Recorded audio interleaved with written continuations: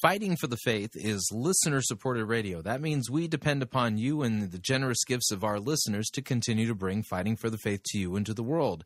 If you don't already partner with Fighting for the Faith, visit our website at fightingforthefaith.com and click on one of our friendly yellow buttons. One says Join Our Crew, the other says Donate. When you join our crew, you're signing up to automatically contribute $8.95 every month to the ongoing work and mission of Fighting for the Faith and Pirate Christian Radio. If you want to specify the amount, you click on the Donate button, or you can make your gift payable to Fighting for the Faith and then send it to Post Office Box 508, Fishers, Indiana, zip code 46038. And let me thank you for your support. We cannot do what we are doing here without it.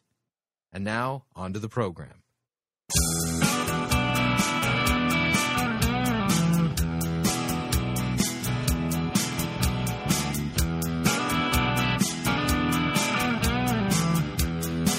It's time for another edition of Fighting for the Faith. Tuesday, March 11th, 2014.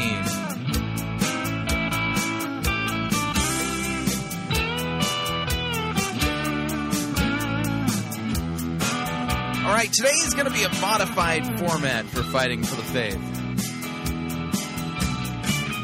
Both segments work together. They are a unit. I will say that up front, trusting that you will see the connection between the two.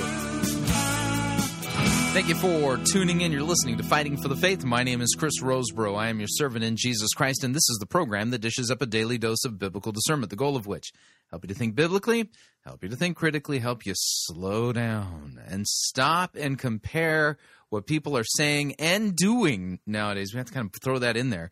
In the name of God, to what God's Word says, in context, rightly understood. So, yeah. All right. So we've been in the throes of yet another Driscoll scandal, and we covered it yesterday, and we're going to cover it again today, and we're going to do something a little bit different, and that is that I have the privilege today of interviewing Janet Mefferd of the Janet Mefferd program on the Salem Radio Network, and she was made famous, if you think back to November of last year, because she's the gal who on her program interviewed Mark Driscoll and called him out publicly regarding the plagiarism in his book.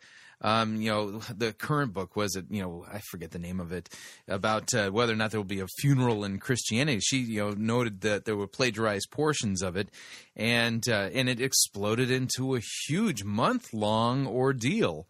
With finally Mars Hill admitting that there were mistakes that were made, and now they're in the process of quietly going back through Mark Driscoll's books and citing authors that weren't cited, and now here we are in the month of March, and yet another scandal is broken, and that is the revelation that Mark Driscoll. How should we put this? Mars Hill spent money, tithes and offering money that was used to make Mark Driscoll a New York Times bestselling author. And we've been covering that scandal for the past few days. And Janet Mefferd was kind enough to come on the program today. In fact, I interviewed her earlier. And so what we're going to do today is we're going to begin with my interview with Janet Mefferd regarding the Mark Driscoll scandal, and she was just an absolute joy to interview, and really hoping that I can interview her again. A smart lady, and great sister in Christ, and very bold, very brave, and I just have the deepest respect for her. Out there in the Christian media, she is literally, and I mean this, she's one of my heroes. And so, hopefully I didn't sound starstruck when I was interviewing her. But we're going to start with that, and when we're done with that interview, we'll take our first break. And then when we come back, we have an extended interview. I interviewed Pastor Matt Richard of Zion Lutheran Church in Gwinner, North Dakota. And, I had to look, the name of his congregation here. And he has a blog post out there that has to do with, sound doctrine and false doctrine and the dangers of false doctrine and how much false doctrine, and kind of the idea that, in evangelicalism, the person who points out the fact that there's false doctrine is oftentimes the one who's accused of being a hater, of being divisive, of somehow doing something terrible to the body of Christ. And so I interviewed Pastor Matt Richard regarding an article that he wrote, a blog post, and I'll put the link up for that article for today's episode of Fighting for the Faith. You can find it at fightingforthefaith.com. And you'll find that our conversation, we got a little off track at a couple of points, but what we got off track on, it's good that we got off track. So that's how we're going to do today's episode of Fighting for the Faith. There will not be a sermon review. So it's like if I have to talk about Mark Driscoll again, at least I don't have to do a sermon review. And it takes a lot of work to do the sermon reviews here at Fighting for the Faith, and so I don't mind having a day off from the sermon review. And I think some of you may not mind the fact that I'm not doing a bad sermon review today either. So we're going to get right into it, and so we'll get right to it. And here is the audio of my interview recorded earlier today with Janet Mefferd regarding the Mark Driscoll scandal. Here we go. All right, on the line, I have Janet Mefferd from the Janet Mefferd Show, and I've invited her on Fighting for the Faith to come and talk about the latest Mark Driscoll controversy regarding his being a New York Times best-selling author and the wake of destruction that's happened as a result of how that is happening. So, Janet, thanks for coming on Fighting for the Faith. Oh, Chris, it's my honor. Thank you so much for having me. Okay, so this is the second major scandal regarding Mark Driscoll in just a few months. And let me ask you this question. As a journalist and as a Christian, so you might actually consider answering this question two different ways. Why are the two latest Driscoll scandals important? I mean, there's the people I've talked to, and I get a lot of flack from people out on social media basically saying, listen, this doesn't matter. It's not that big of a deal. Why do you think this is an important story? Well, I think both of the scandals are important stories, primarily because this speaks to a terrific corruption in the ministry of Mark Driscoll. I mean, if you look at 1 Timothy chapter 3 and Titus chapter 1, which speaks to the qualifications of elders and pastors, one of those qualifications is being beyond reproach, above reproach. And so when we're looking at what's happening here, first of all, on the plagiarism issue, the fact that Mark Driscoll has now been shown to have plagiarized or improperly cited in, I think it's up to 7 books now. I had uncovered 4, but there were 3 additional that I believe were Warren Throckmorton's uncovering. That is an incredible story in and of itself. It's also been shown that he has plagiarized in a Tim Keller sermon, and from what I understand, there may be more of that coming out. But it speaks to a lot of issues. Primarily, it speaks to an integrity issue. When I had Mark Driscoll on my show and I was talking to him about his plagiarism, I had pointed out, Romans 2's admonitions that are you preaching to people not to steal and you steal? And that was exactly what he did. He has, on his frequently asked questions portion of his website, he talks about the whole issue of plagiarism, and if you use Mark's sermons and you don't cite it, that's plagiarism. So he's very tough on people who he thinks are plagiarizing him, even went after a church at one point that was using the Mars Hill logo and then subsequently dropped that. But he was being completely hypocritical. He was telling people not to plagiarize while he was doing it himself. He wasn't honest about it when he was on my show and doing the interview. He was not honest about it. And it's plagiarism, and a lot of people say that plagiarism, what's the big deal? Here's the big deal. It's lying, it's stealing, it's fraud, and for him it's also hypocrisy. And it speaks to an integrity issue, and it also speaks to something that will get you fired if you're a journalist or if you're in academia for much, much less than this guy has done. So that's the first thing on the plagiarism issue. On the issue of spending $210,000 at least to put your plagiarized book, Real Marriage, on the New York Times bestseller list, again, that's an integrity issue. It's a cover-up issue because most of his church didn't know what was going on. And it just speaks to pride. It speaks to arrogance. It speaks to, I want my book to be seen as a bestseller, to make me look better, to be able to sell more books and continue the whole, promoting myself thing. Fundamentally, Chris, I really think it comes down to a character issue. Right. And is this man really qualified, biblically speaking, to be a pastor of a church that claims to preach Jesus Christ? That's what people in Mars Hill have got to decide for themselves. But from my vantage point, it's pretty darn clear he's not qualified. Yeah, I'm not going to disagree with your opinion. Some of the criticism I've received, the people have come out of the woodwork and said, listen, why are you making such a big deal about the $210,000? It was a marketing expense. They were marketing the book. I mean, do you see this as just a marketing expense? And keep in mind, it was Mars Hill that actually, paid this resource marketing company to make him a New York Times bestseller. And so the issue of where did the monies come from? Was it through tithes and offerings and stuff like this? Is this a legitimate marketing expense? No, it's completely unethical. And if you go back, you can Google this article. I know I've put it up on social media, and others have as well. Forbes magazine did an article on Result Source and on this issue of buying your way onto the New York Times bestseller list. They called it a laundering operation. This is not marketing. Marketing is you put out press releases, you try to get interviews for your book, you try to get publicity for your book so people will legitimately go out and be interested in the book and buy it organically. Marketing is not taking hundreds of thousands of dollars and secretly ensuring that people buy it to put you on the New York Times bestseller list. It speaks to the lameness of the book, not to the greatness of the book, because it's cheating. It's just completely unethical. Right. Yeah, I don't see it as a valid marketing expense at all. I mean, I've actually, been a marketing executive, and, you don't engage in underhanded, shady, unethical means to market something, and unless, of course, you have no conscience. Right. Then let me ask you this, okay? Yesterday, I've noticed on your Twitter feed, you've really kept up with a lot of the different news stories that have come out regarding this, as well as blog posts and things like that. Yesterday, the Christian Post reported that Driscoll had an apologetic tone. This is a direct quote. Had an apologetic tone during his Sunday sermon.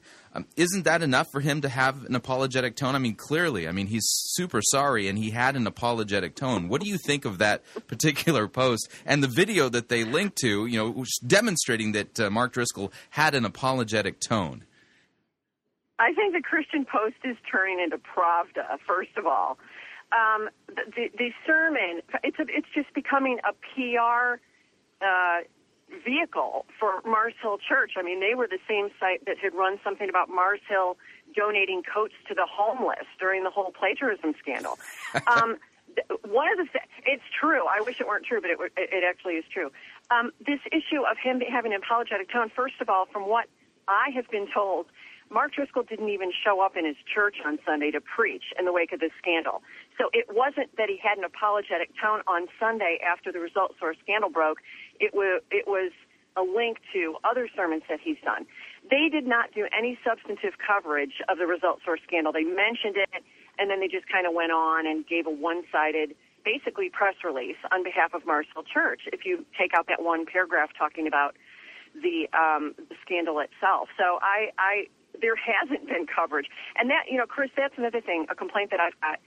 I think that the Christian media, except for World Magazine and I'm speaking like some of these news sites that are supposed to be covering Christian news, I think they have done a lousy job on this story. I think the Christian media largely has dropped the ball on this story, both of these stories, and I think that speaks to something that is maybe even more troubling than what we've been talking about, because every Christian ought to be outraged and scandalized by what Mark Driscoll has done, both with the plagiarism and with the Result Source story.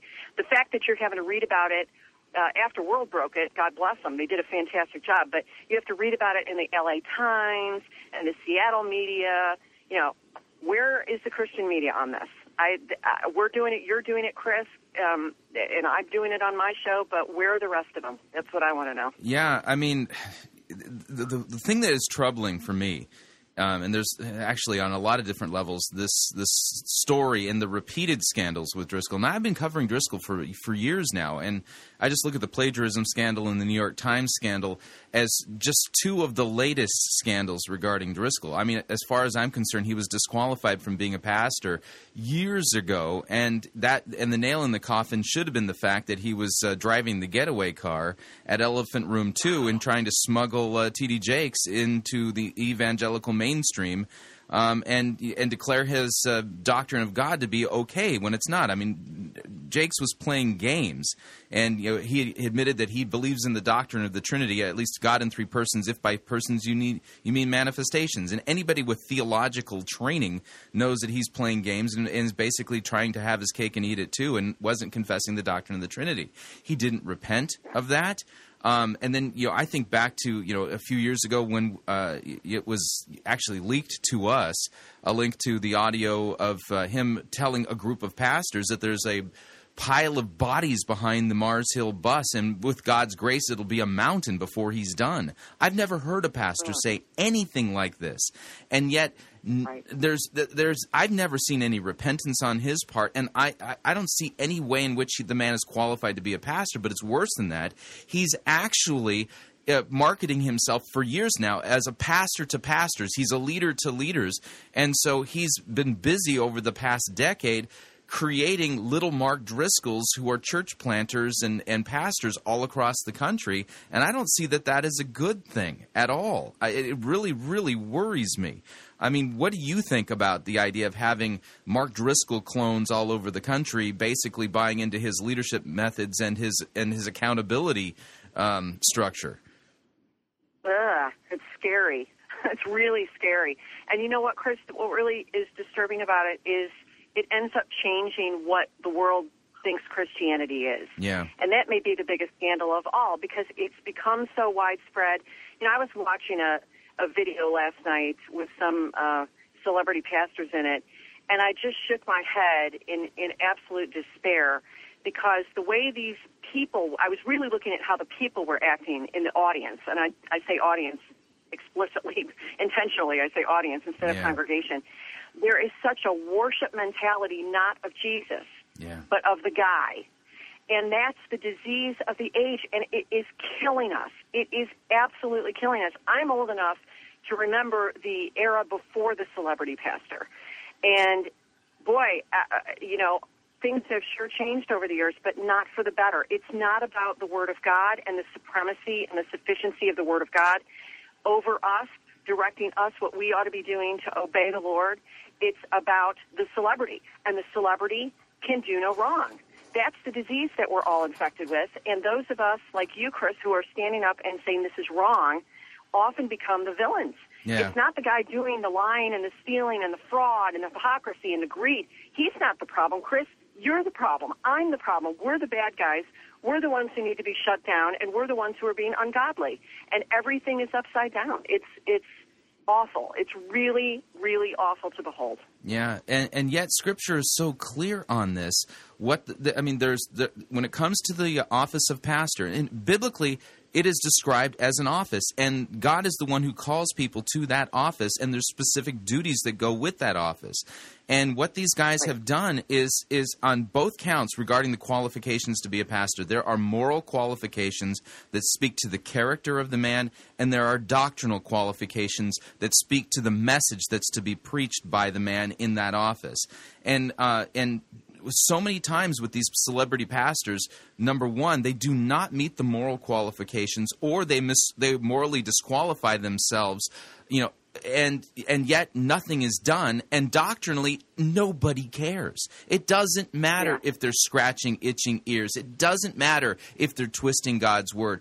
All that matters is that they're able to draw a large crowd, and everybody points to that and say, they're building the kingdom of God. Look at your dinky little church of 100 people. You guys are the problem. He's the solution because he's able to draw a large crowd. And they don't understand that, number one, the people who are the crowd that's showing up to hear this man, they're not hearing the gospel. Number two, the man who's preaching whatever it is that's being preached in those churches, he's not even morally qualified to be a pastor anyway, and it doesn't matter. And I'm convinced at this point with Mark Driscoll that even if he were caught sleeping with a prostitute, he would blame it on somebody else, and his board of accountability advisors would find a way to spin it.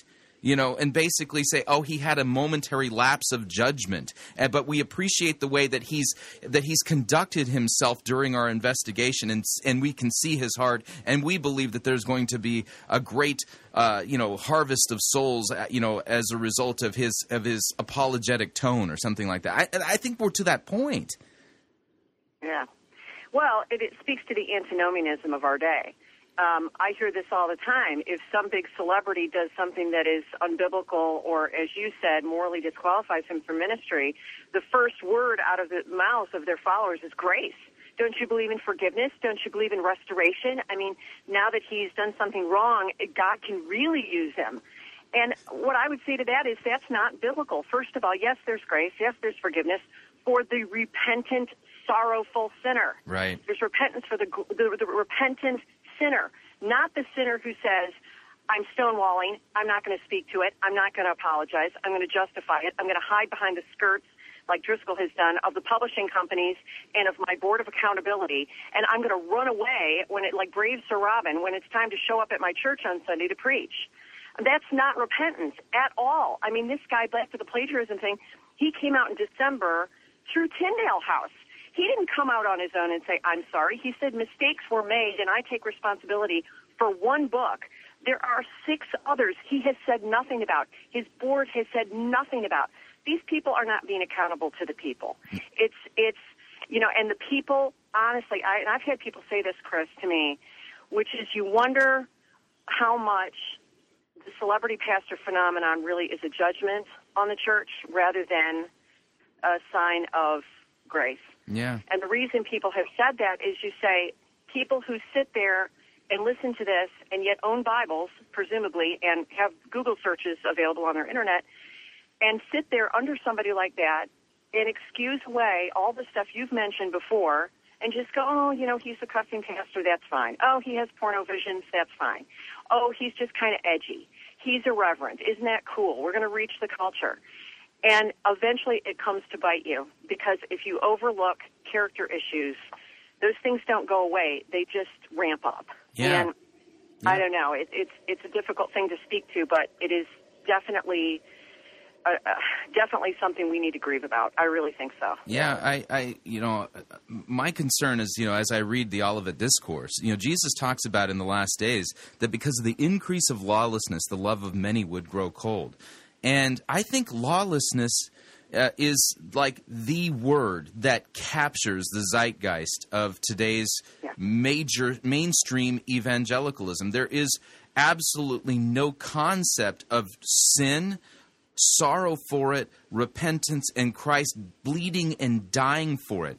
Everybody's so caught up in this, that Jesus is your buddy and he's about ready to reveal your grand purpose for your life, as if that's making a decision to discover your purpose is somehow synonymous with repentance and the forgiveness of sins. We've lost sight of the true message of the gospel, and we've lost sight of the real Jesus who really bled and died to save us from slavery to sin, death, and the devil. And all these celebrity churches are growing at the expense of the truth rather than because of it.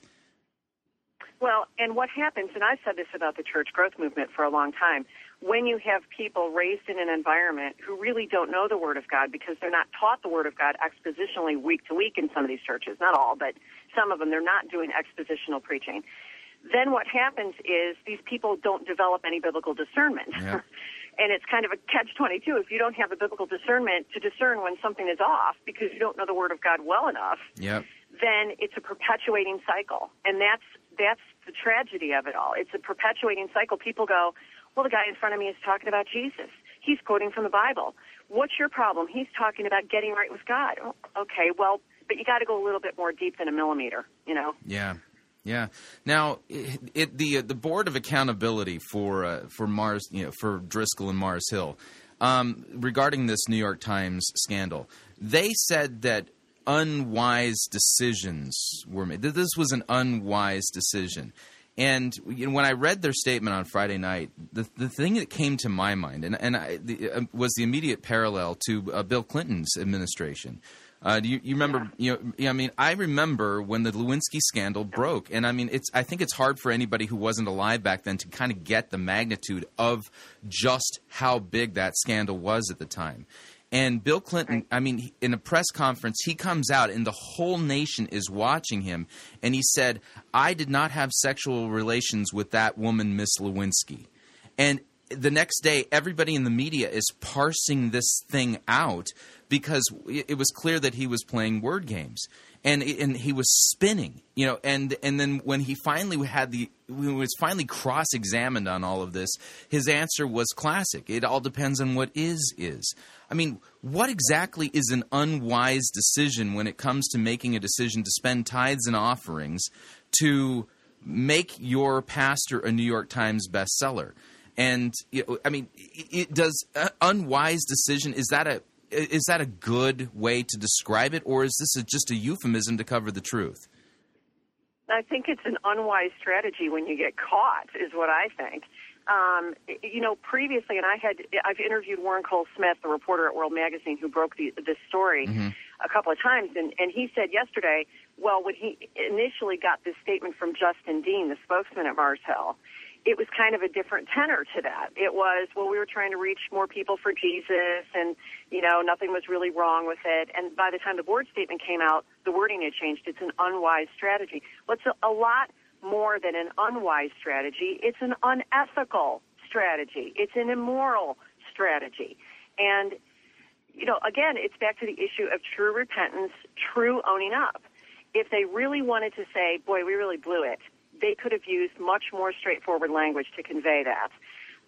It was Clinton-esque. Chris, you've nailed it. I think it was absolutely Clinton-esque. And at the very end of the statement, as you note, they talk about unreservedly backing Mark Driscoll and some of the other executive elders for their humility.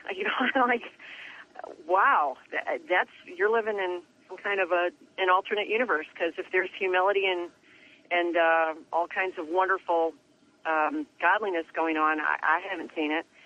Also, the issue of, bearing up under false accusations. They don't define their terms. That's the other problem with this statement. False accusations. What false accusations? We don't know. They don't say. Then they talk about, we embarked on this strategy because outside counsel advised us to do it. Well, who is the outside counsel? Thomas Nelson came back and said it wasn't us. We're not the ones who advised them to do it. They're the publisher of the book. So they throw in all of these references, and they also talk about it didn't cost as much as has been reported. Well, then how much did it cost? How much did it cost, and where did you get the money? Did you get it from tithes? Did you get it from offerings? Did your congregation know anything about this? Was it in the budget? Was the budget handed out to every single person in the church? You actually learn a lot more by what is not said than by what actually was said, in my opinion. Yeah, and it's just full of euphemism and kind of misdirection and obfuscation. But what I don't see from Mars Hill, and I've never seen it ever in the years that I've been covering them, I've never seen Driscoll say, listen, I sinned. I blew it. Here's what I did wrong. I own my sin.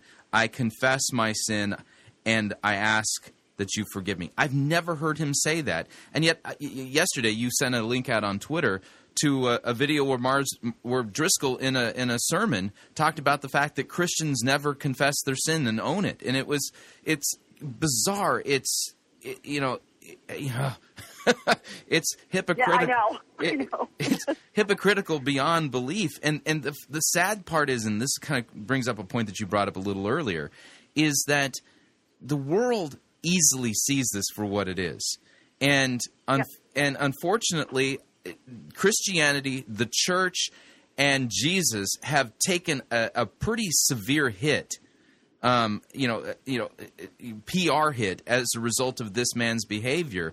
But his continued refusal to not confess his sin, I think, ultimately sends a message to the world. What do you think that his unrepentance and euphemism and misdirection, what message does that send to the world regarding Christianity at this point? Oh, brother. Well, I think the message it sends to the world is that Christianity is just full of scam artists and con men and snake oil salesmen, and the people who put up with it are morons. People have actually told me that. And, one of the ways that we can glorify God is by those of us who are Christians who do have a sense of what is biblical need to speak up against it and publicly speak up against it and say, this is not the way it ought to be. But you're right. That is how the world regards us. I was a journalist for a number of years. I was an editor for 7 years. I was a reporter. I went on to be a writer for about 20 years in total. when I was an editor, sitting down and reading stories that were going to be published in a newspaper, the two biggest issues for you as an editor are plagiarism and libel. Those are the two biggest things that you look for, because those things will kill you if they get into a newspaper. You can get sued for libel for millions of dollars if you really had shown malice. And plagiarism, same story. So when my friends who are in the journalism world still, and I've talked to a number of them who've come out since this story broke, and they're like, how in the world can people in the church not see that this is plagiarism? This is absolute plagiarism. What is wrong with you guys? Yeah. And I have to answer back and go, got me. I have no idea. And also people in academia. This is clearly plagiarism. If anybody in my class, I teach a college class, if anybody in my class had done something like this, a tenth or a 100th of what he did, it would be an F on the paper, and he'd probably get kicked out of the university. It would end you. And the fact that it ends you in the world, look at Shia LaBeouf. This is a perfect example. Mm-hmm. Here's this actor who is plagiarized and then apologizes with another plagiarized apology. He is a joke now. He had to show up at this recent film festival with a bag over his head and say that he's not going to be in Hollywood anymore. I mean, he is a laughingstock in the world. But Driscoll does way more than that, and we honor him and throw around the word grace and act as if it pleases Jesus to have somebody who's obviously somebody who has lied and committed fraud and stolen from other people. And that's another issue, too. Where are the men he stole from standing up and saying this is wrong? Yeah. That's another question I have. Yeah, that's kind of the other angle of all of this, is that the people he's plagiarized have not publicly come out and rebuked him for what he's done. They've remained silent, and their silence, unfortunately, is interpreted as a tacit approval or winking at his behavior, and it's beyond me. I'm worried at this point for the church. The reason I'm worried for the church is because the world has more ethics and better values than Christians in the church, and this cannot end well. Things do not go well for a society when the world, people who are dead in trespasses and sins, have more morals, more scruples ethically than the people in the church. This is, I don't know what this is. Historically, I can't find a parallel in the 2,000-year history of the church, and I've looked for one. I don't know what this is. But I can tell you this, people keep talking about how they're hoping for revival, that there's going to be this great outpouring of the Spirit. It's a bunch of nonsense. You want to see revival? It begins in the church with people saying we have sinned against God by tolerating evil men who are publicly sinning, who are not qualified to be pastors. We've not only tolerated them, we've defended them, and we've attacked those who've raised the biblical issue regarding these men, and we repent. Until that happens, there's not going to be revival. It's only going to get worse, and Christianity is going to continue to become more of a moral joke as it slips into just a complete laughing stock of morassness based upon celebrity cults. I mean, it's sorry. Yeah. Go, Chris, go. I'm with you. Amen. And this is the thing. It was funny. I was reading an article not too long ago on the life of Athanasius. Athanasius, the great defender of biblical orthodoxy, at a time when Arius was coming out and convincing everybody that Jesus was the first being that God created, which was absolutely heresy. Athanasius, and I didn't even realize this until I started reading a little bit more, he endured unbelievable personal attacks from people inside the church. One of the things that they did was they called him divisive. Doesn't that sound familiar, Chris? It's on my job description now. Duties of pirate Christian, be divisive. Yeah.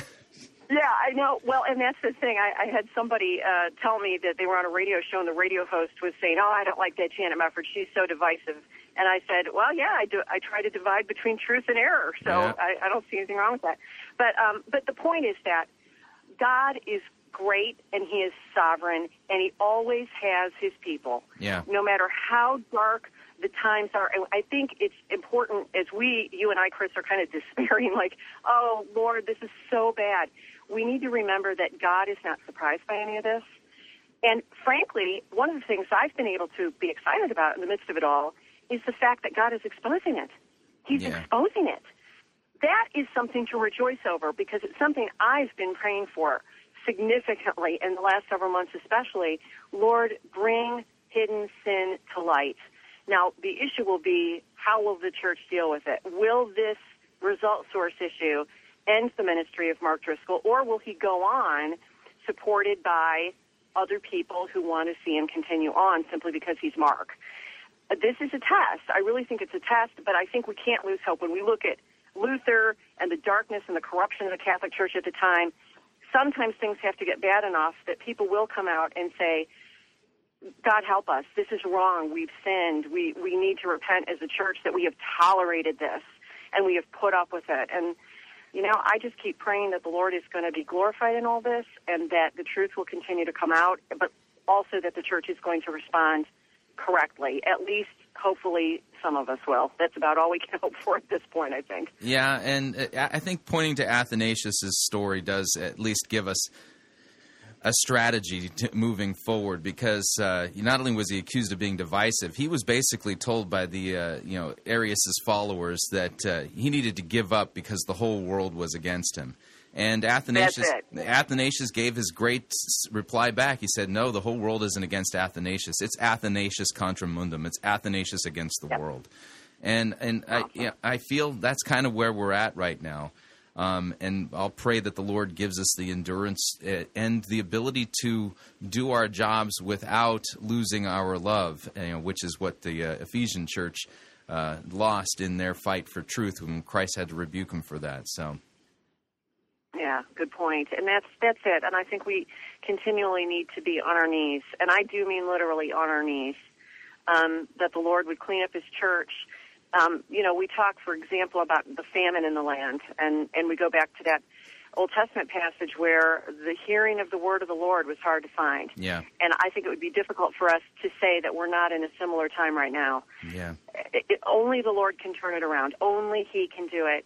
And you're right, we can't lose our love. We can't lose our hope. We can't lose our faith.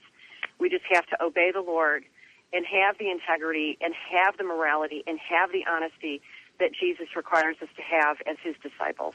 What is your hope in all of this? The last question is, what would you ideally like to see happen moving forward with the scandals regarding Driscoll? What would you really, if God answered your prayer, what prayer would you really like to see answered and play out in front of the whole church at this point regarding all of this? I think Mark Driscoll should step down. I think he should leave the ministry. And I think that it would be a wonderful thing for the people at Mars Hill to re-examine what they've put up with, what they've endured. There have been a lot of staff issues and leadership issues, and we have, 6 or 7 elders and staff who have come forward now, Dave Kraft, Jeff Bettger, some other people who have talked about a lot of the crud that's been going on there for a long, long time.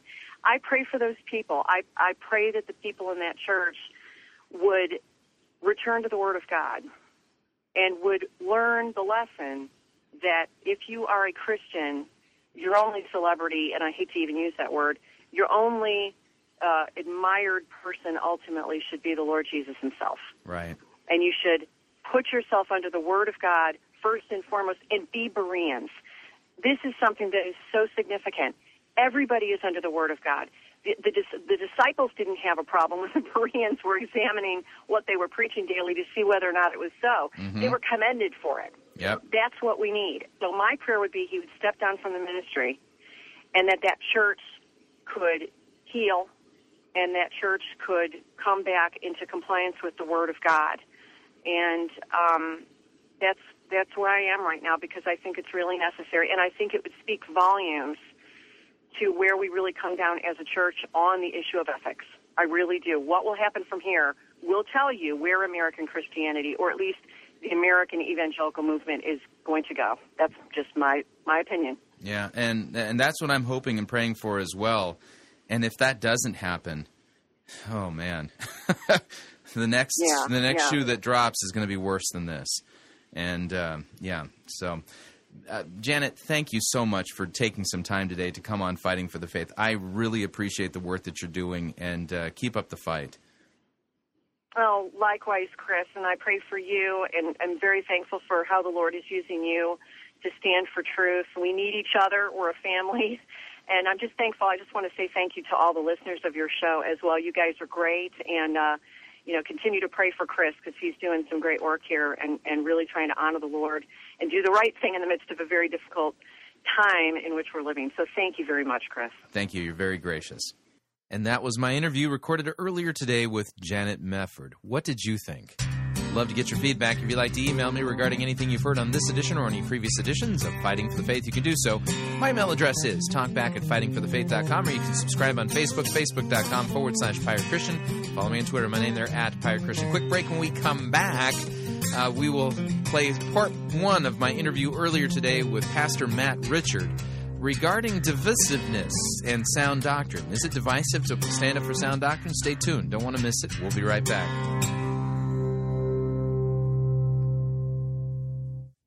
We don't need to rethink Christianity. We need to rediscover it. You're listening to Fighting for the Faith.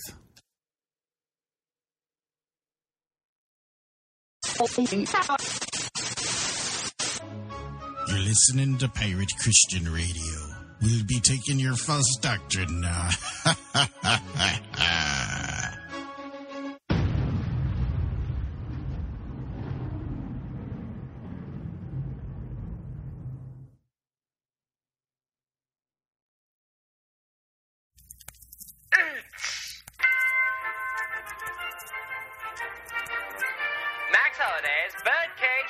Presents Church Day Select.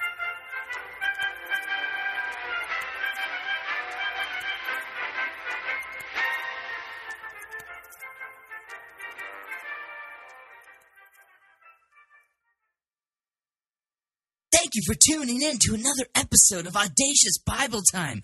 I'm your host, Stanley Andy. Today we're going to be reading from Matthew chapter 3, verse 7 from the Mefferd Audaciously Revised Translation of the Bible. Here's what it says. But when he saw many of the Pharisees and Sadducees coming to his baptism, he said to them, "You brood of bloggers, who warned you to flee from your mother's basement?"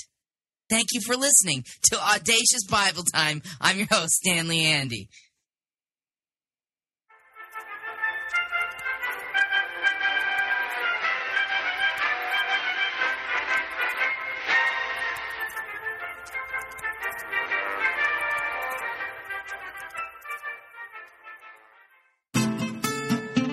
Don't pay more for travel than you need to.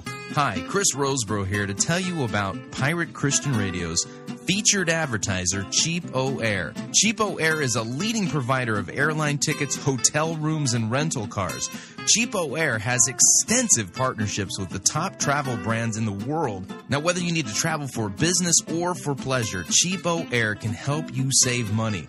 And if you visit our website, piratechristianradio.com/cheap, we have a promo code that will save you an additional $10 off of CheapOair's already low prices. So visit piratechristianradio.com/cheap. Write down the promo code, then click on the banner and book your low-cost travel today. And remember, a portion of your purchase at CheapOair goes to support Pirate Christian Radio.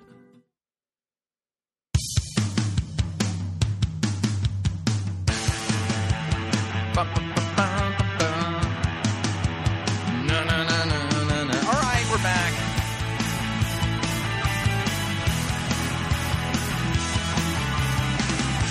Warning, those who are standing up for the biblical standards of the office of pastor, they're not the ones being divisive in the church. It's those who are not standing up for them that are.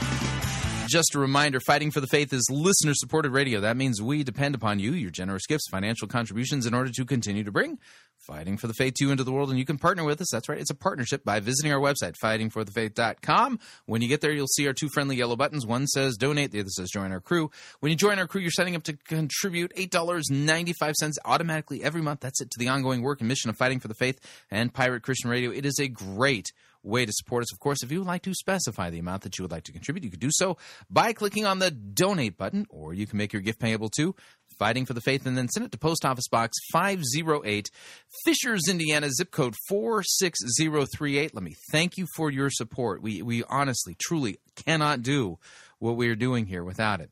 All right, moving along. I also have another interview today. Again, augmented format here for Fighting for the Faith. I did another interview today, an interview with Pastor Matt Richard regarding an article that he wrote on his blog entitled, Just Relax. A little liquid Drano won't hurt anyone.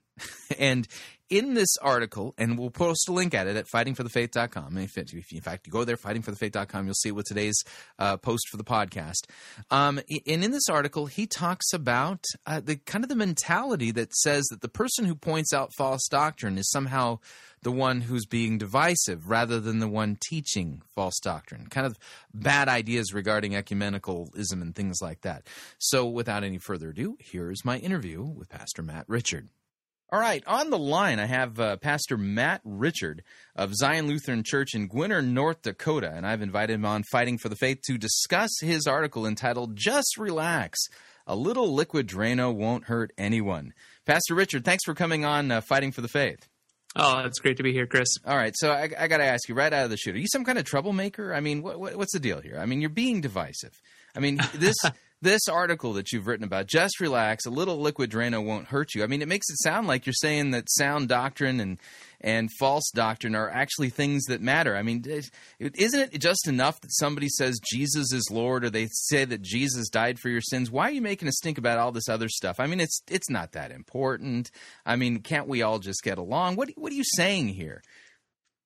Oh, well, this article developed really out of, oh boy, from my own experiences, having that mentality myself, and so maybe the article would serve as a form of repentance for myself, confessing my errors and my wrongdoings on this topic. And I think the reality is in America right now, especially in America, we are so focused on this idea of deeds and not creeds, and we diminish this idea that truth or knowledge has any sway. But the reality is knowledge and truth and our sources of knowledge that we have are tremendously influential in each and every one of us. They shape and form the way that we see reality. They shape and form our ethics and so forth. So to write off doctrine, we all have doctrines we follow.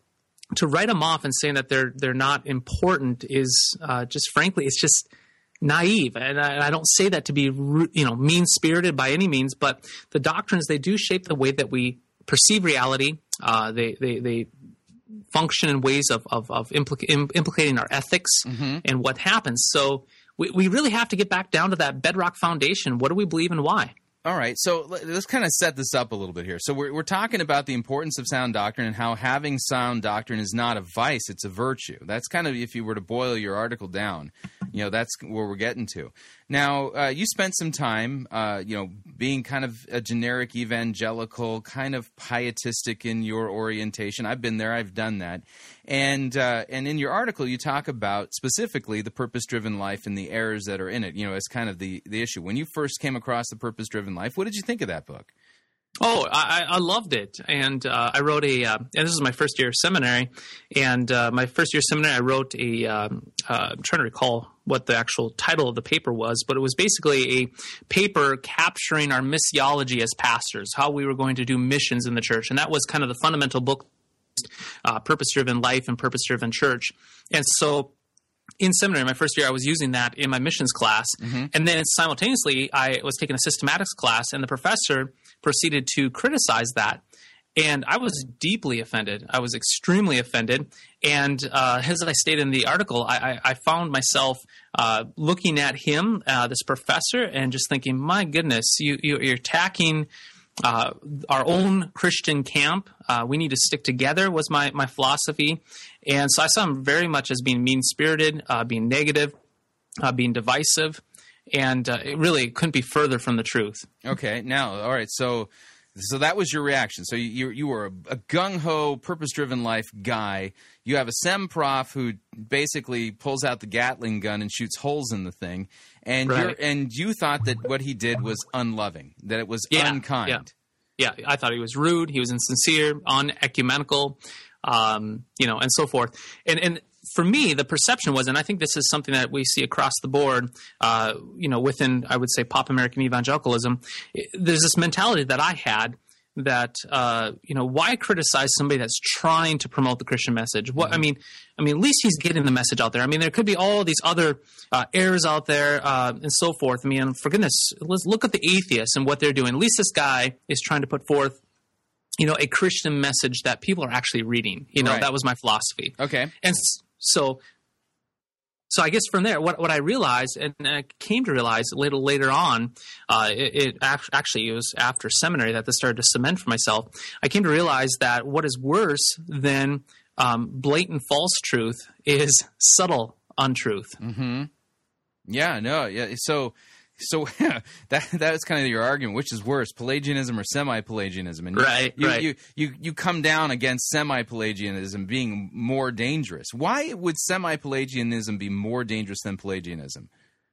Yeah, and then this is really this is just my paraphrase of Luther's Bondage of the Will, and he's talking about in Luther's Bondage of the Will, he's actually arguing against this guy, the humanist named Erasmus, and so with Pelagianism is just outright, denial of original sin. I believe I was listening to your program here last night as I was traveling back to my hometown, and you were talking about Joel Osteen and his denial of original sin. I mean, that is Pelagianism to a T, and I've even heard people call Osteen a hyper-Pelagian. Yeah, we got Pelagianism, semi-Pelagian, and then on the other hand, hyper-Pelagianism. Right. Or we want to say an uber-Pelagianism. Uber, yeah, the German. Yeah, get the German so anyway, but a semi-Pelagian is going to be just a lesser degree of Pelagianism, and so I basically equate it to if a Pelagianist injects a whole bottle of Drano into the mix, a semi-Pelagian is going to put a teaspoon. Right. And the reality is what is worse? Well, they're both harmful, but the reality is what is worse? What's worse is that is which is subtle, that is mixed in there, and that you actually drink up or you eat up the cookies without even realizing that you're ingesting just a teaspoon of Drano. Yeah, and then you find yourself in the bathroom hurling, and you don't know what happened to you. Right. You can't pinpoint it. You don't know. So it's taking it in. And so that's kind of back to my argument with this professor. I was perceiving that he was being nitpicky. It's like, oh my goodness, here he goes again. He's nitpicking and tearing this down, and he's trying to, pick out every little pixel, of. Yeah, you did that wrong. It's every little pixel. Yeah. I didn't footnote Futrick in that, but I did intentionally put that. What does he say? Nitpick every pixel of God's glorious picture. Yeah, that's something like that. Yeah. But you gotta do it in that voice, though. Yeah. So it was basically I looked at my prof and I was very much like, man, he's picking every little detail. Let's get on with things. I mean, this guy's at least he's trying to love and promote fellowship and the gospel, evangelism. But the reality, what my prof was doing is he was coming against this teaspoon of Drano because he cared for me. Yeah. And he had the love and integrity within himself to reach out and confront me on it, even though it would earn him a stigma of being unloving and rude. Right. Yeah.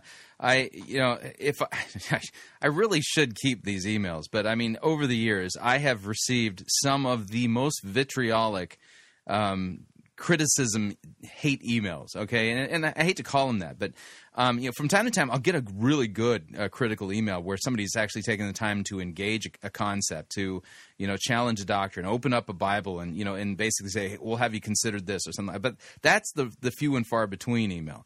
A lot of the times, the emails I will get is, "You are the most unloving, hateful, spiteful individual I have ever had the displeasure of listening to. I can't believe you call yourself a Christian." And then it usually gets into things along the lines of, "This is exactly why the Bible warns us about head knowledge versus heart knowledge. You clearly have way too much head knowledge, and it's causing your heart to be poisoned." And this is kind of the classic argument. You remember arguing head knowledge versus heart knowledge kind of stuff? You want to comment on that?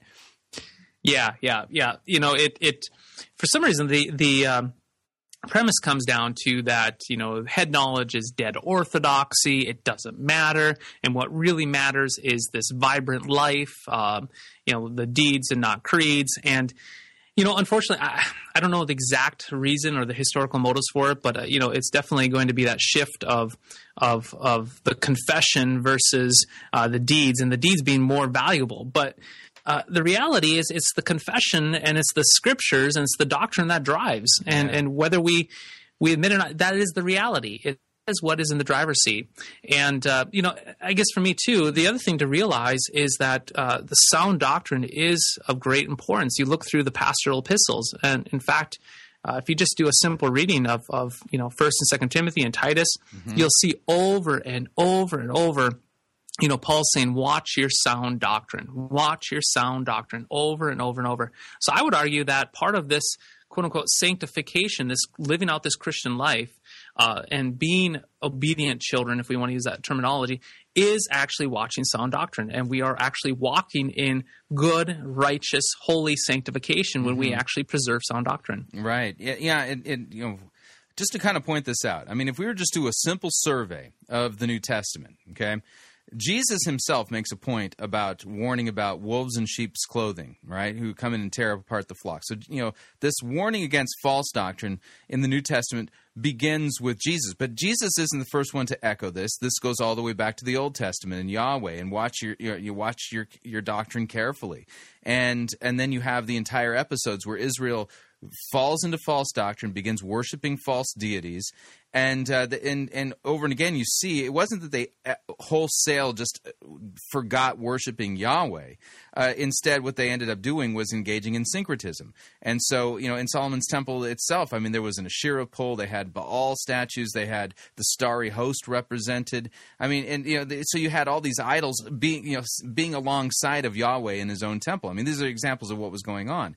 And Scripture, over and again, God sends his prophets to warn the people to repent and assures them of his mercy and forgiveness, but they wouldn't have nothing to do with it. And after some stretch of time, when God continues to hold out his hand and say, repent, I love you, I forgive you, and he likens Israel to, a prostitute, his wife who's gone, hooking down on the corner.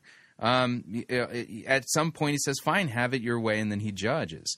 All right. So, and then walking through the New Testament, then you have Jesus warning against wolves in sheep's clothing. Then, just a quick, summary here in my mind. Galatians is written against a heresy, is written against a false gospel. The book, the First and Second Timothy, Titus, all have very major themes against false doctrine. The book of Jude is written against false doctrine. 2 Peter against false doctrine. 2nd and 3rd John against false doctrine.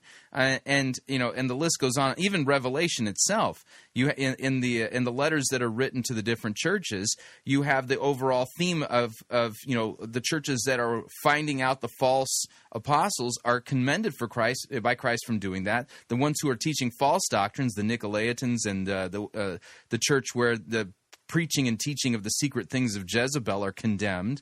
And Jesus, in those letters, that are red letters in the book of Revelation, he's saying he's being patient and giving them time to repent. And so, sound doctrine versus false doctrine is not a minor theme in Scripture.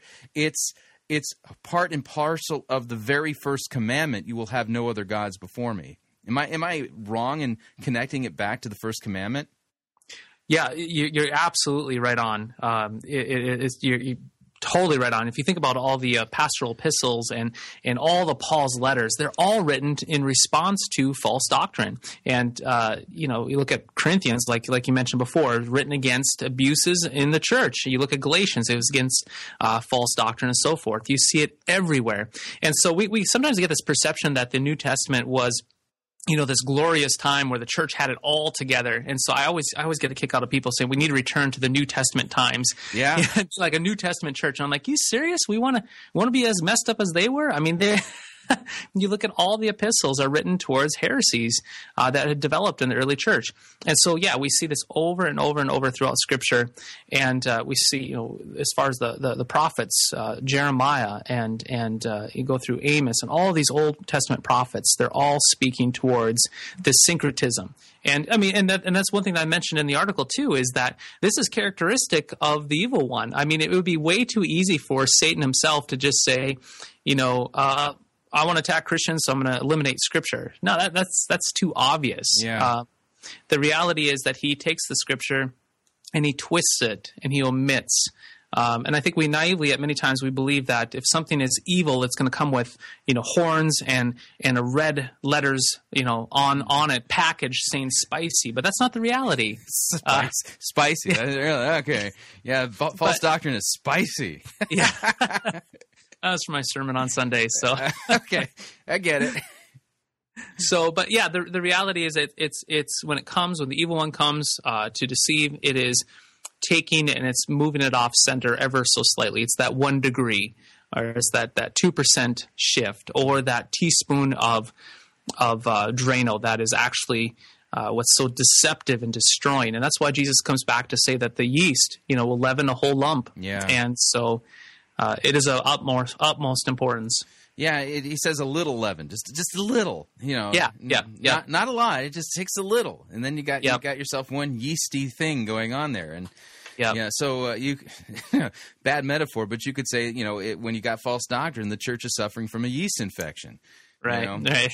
So listen, people are going to send me emails on that. I'm just working with the biblical language here, But so what made the change for you? I mean, so here you got yourself offended because your seminary prof is taking you to task and taking the purpose-driven life to task. How did you end up coming full, doing a 180? And it's not full circle. Otherwise, you'd be just do a spin and keep going the same way.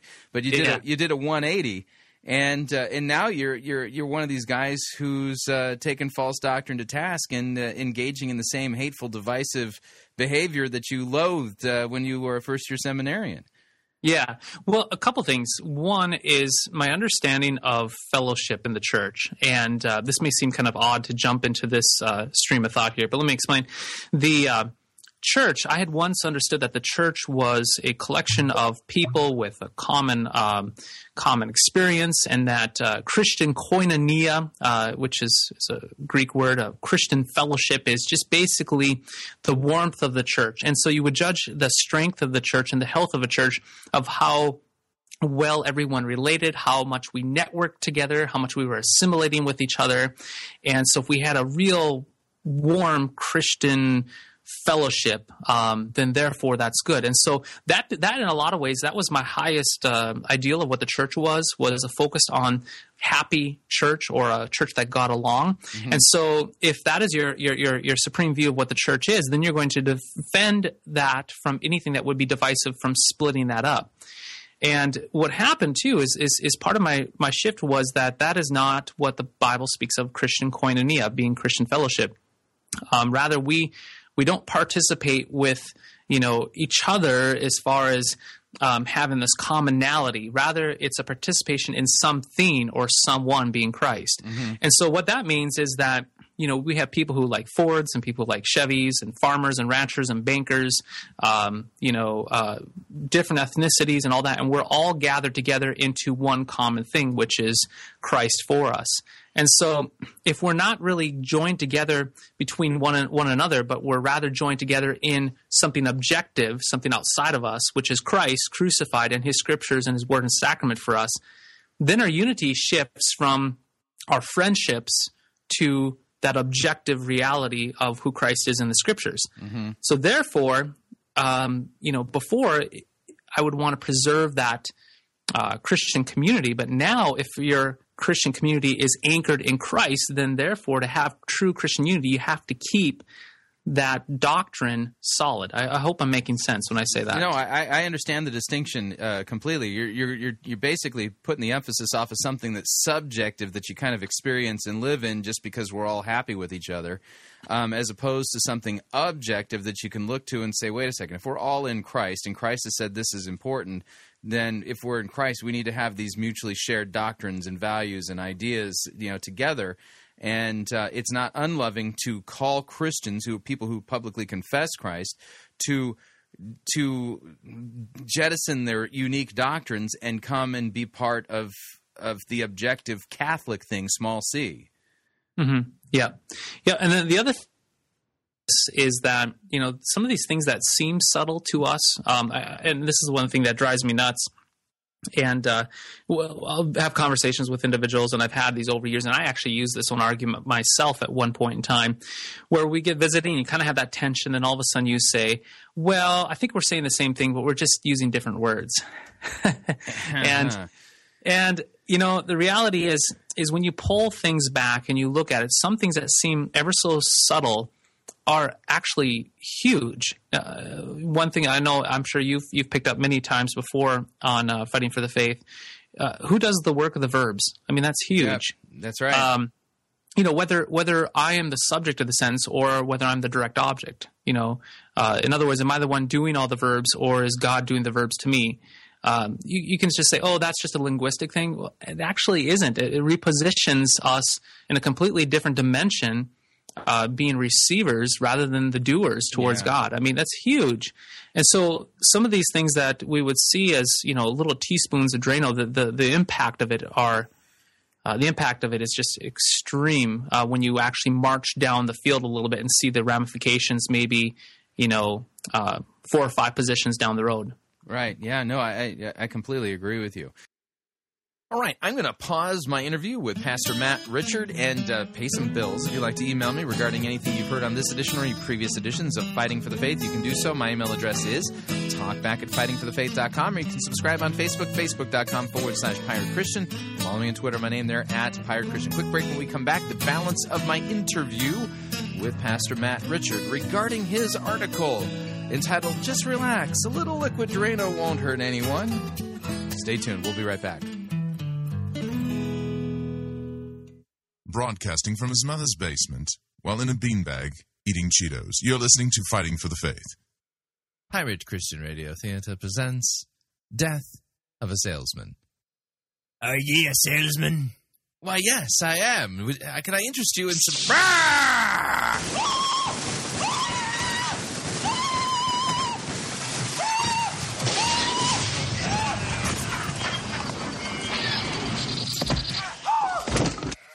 You're listening to Pirate Christian Radio. No, seriously. Starfleet wouldn't have lasted 2 minutes against the Death Star. Say what you want, dude. Why can't you admit that Star Trek created proton torpedoes first? So what are you saying? Without proton torpedoes, Luke Skywalker would never have been able to destroy the Death Star in the first place. Nuh-uh, bro. He had the Force. You mean midichlorians? That never happened. Those movies were just bad fanfics. Hey, have you two seen any Daleks around here? No. That's funny. We just picked up a distress signal and decided to check it out. Well, we haven't seen any... Come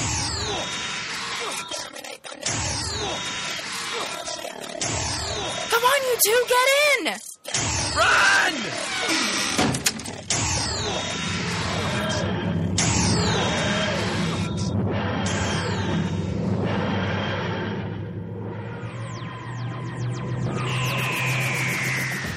Never fear, nerds of the world. It doesn't matter whether you're into Star Wars, Star Trek, or Doctor Who.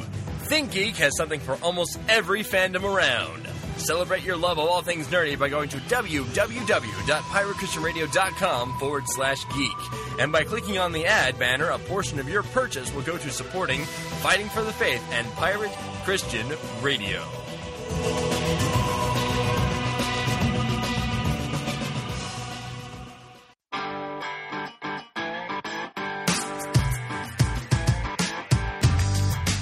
We're back.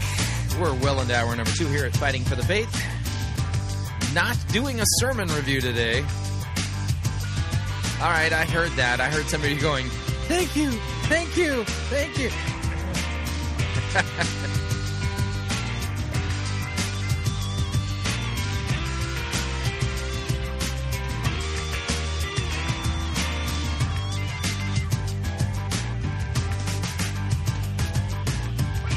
All right, we're just going to get right to it. Here is the balance of my interview earlier today with Pastor Matt Richard regarding his article entitled, Just Relax. A little liquid Drano won't hurt anyone. Here we go.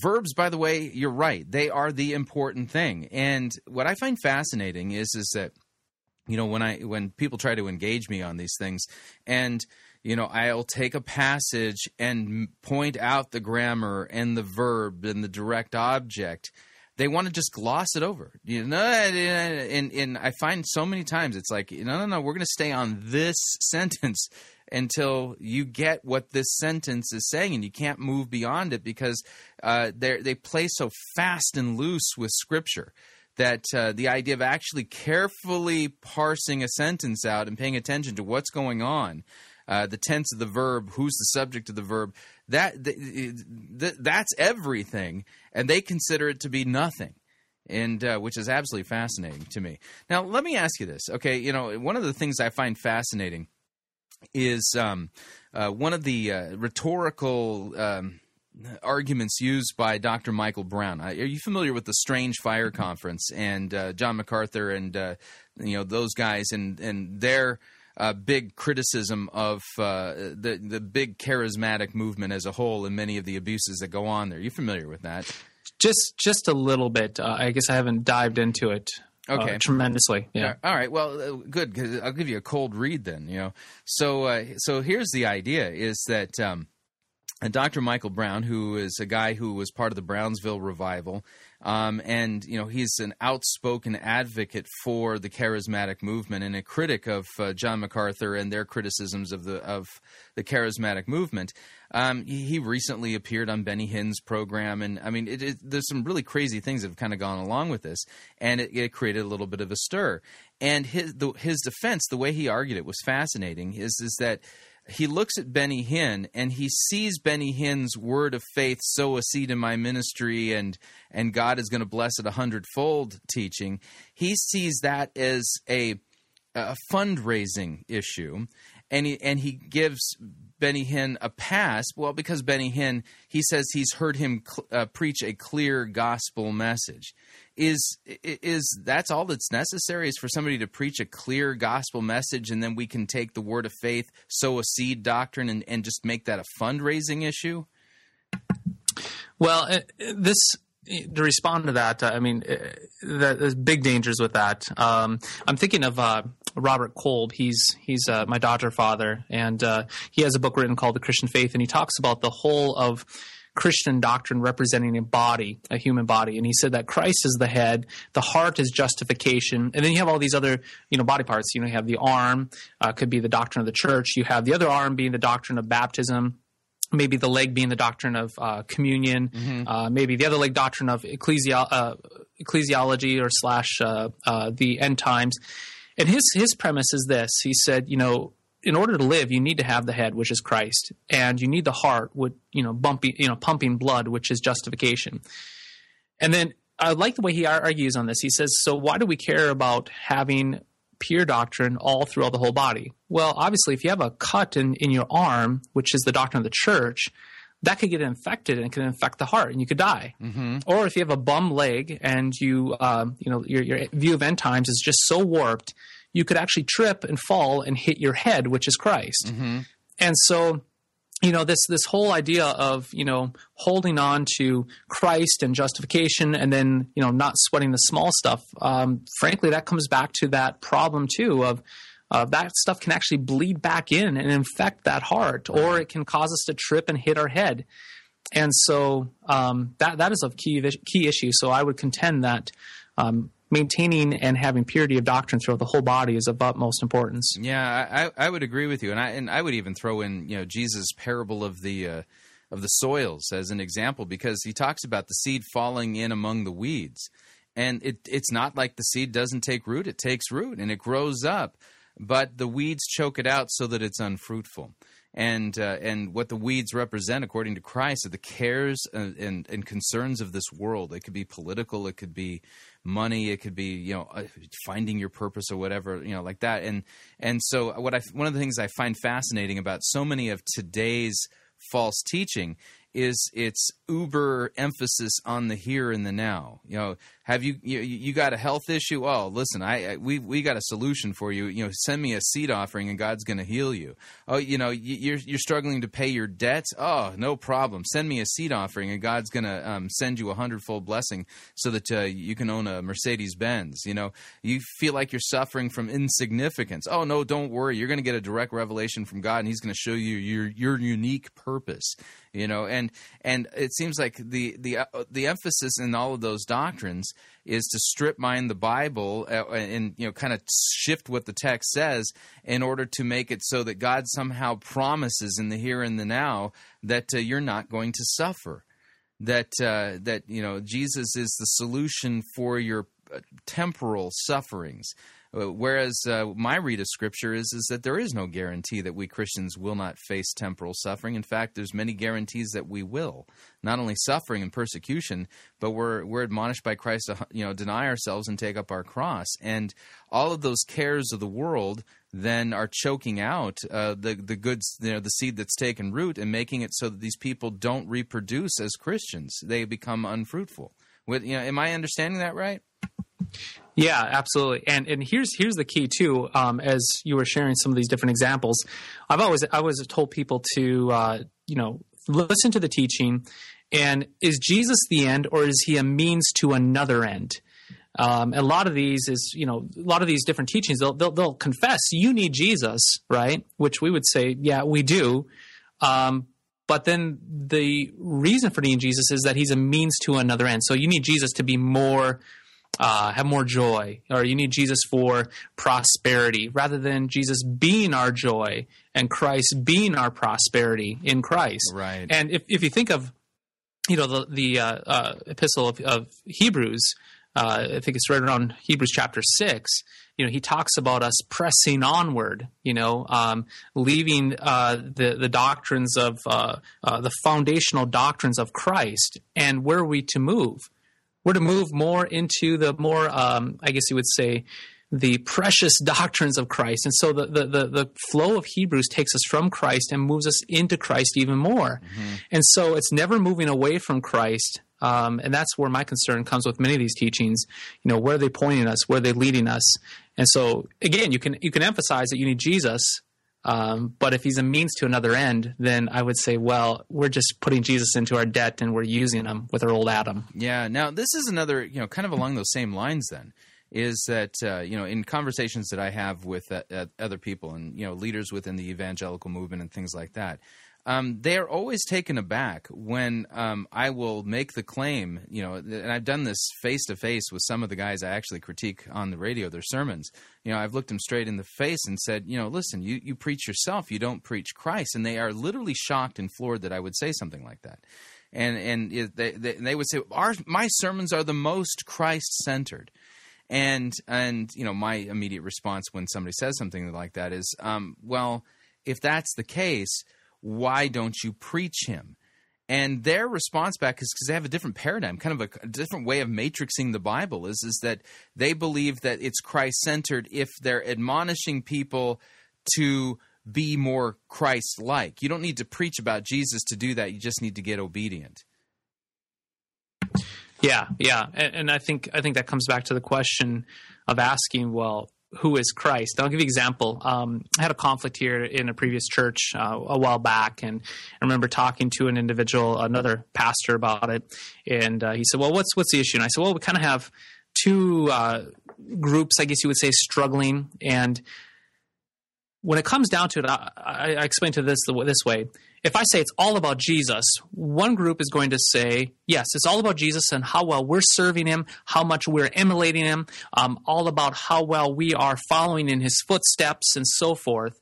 And so they would say it's all about Jesus. And they would fight, to the very end. It's all about Jesus and how well we are being obedient to Him. And then I told my other friend, I said, when we have another group in this church, in this fellowship, where I say it's all about Jesus, and they will say, yeah, it's all about Jesus and His shed blood for me, a poor and miserable sinner. I cannot do it. I need Jesus. I need His forgiveness. I need His cleansing. Daily, I am a sinner. And so, therefore, when you come back to that illustration there, both would say that they're Christ-centered. Yeah.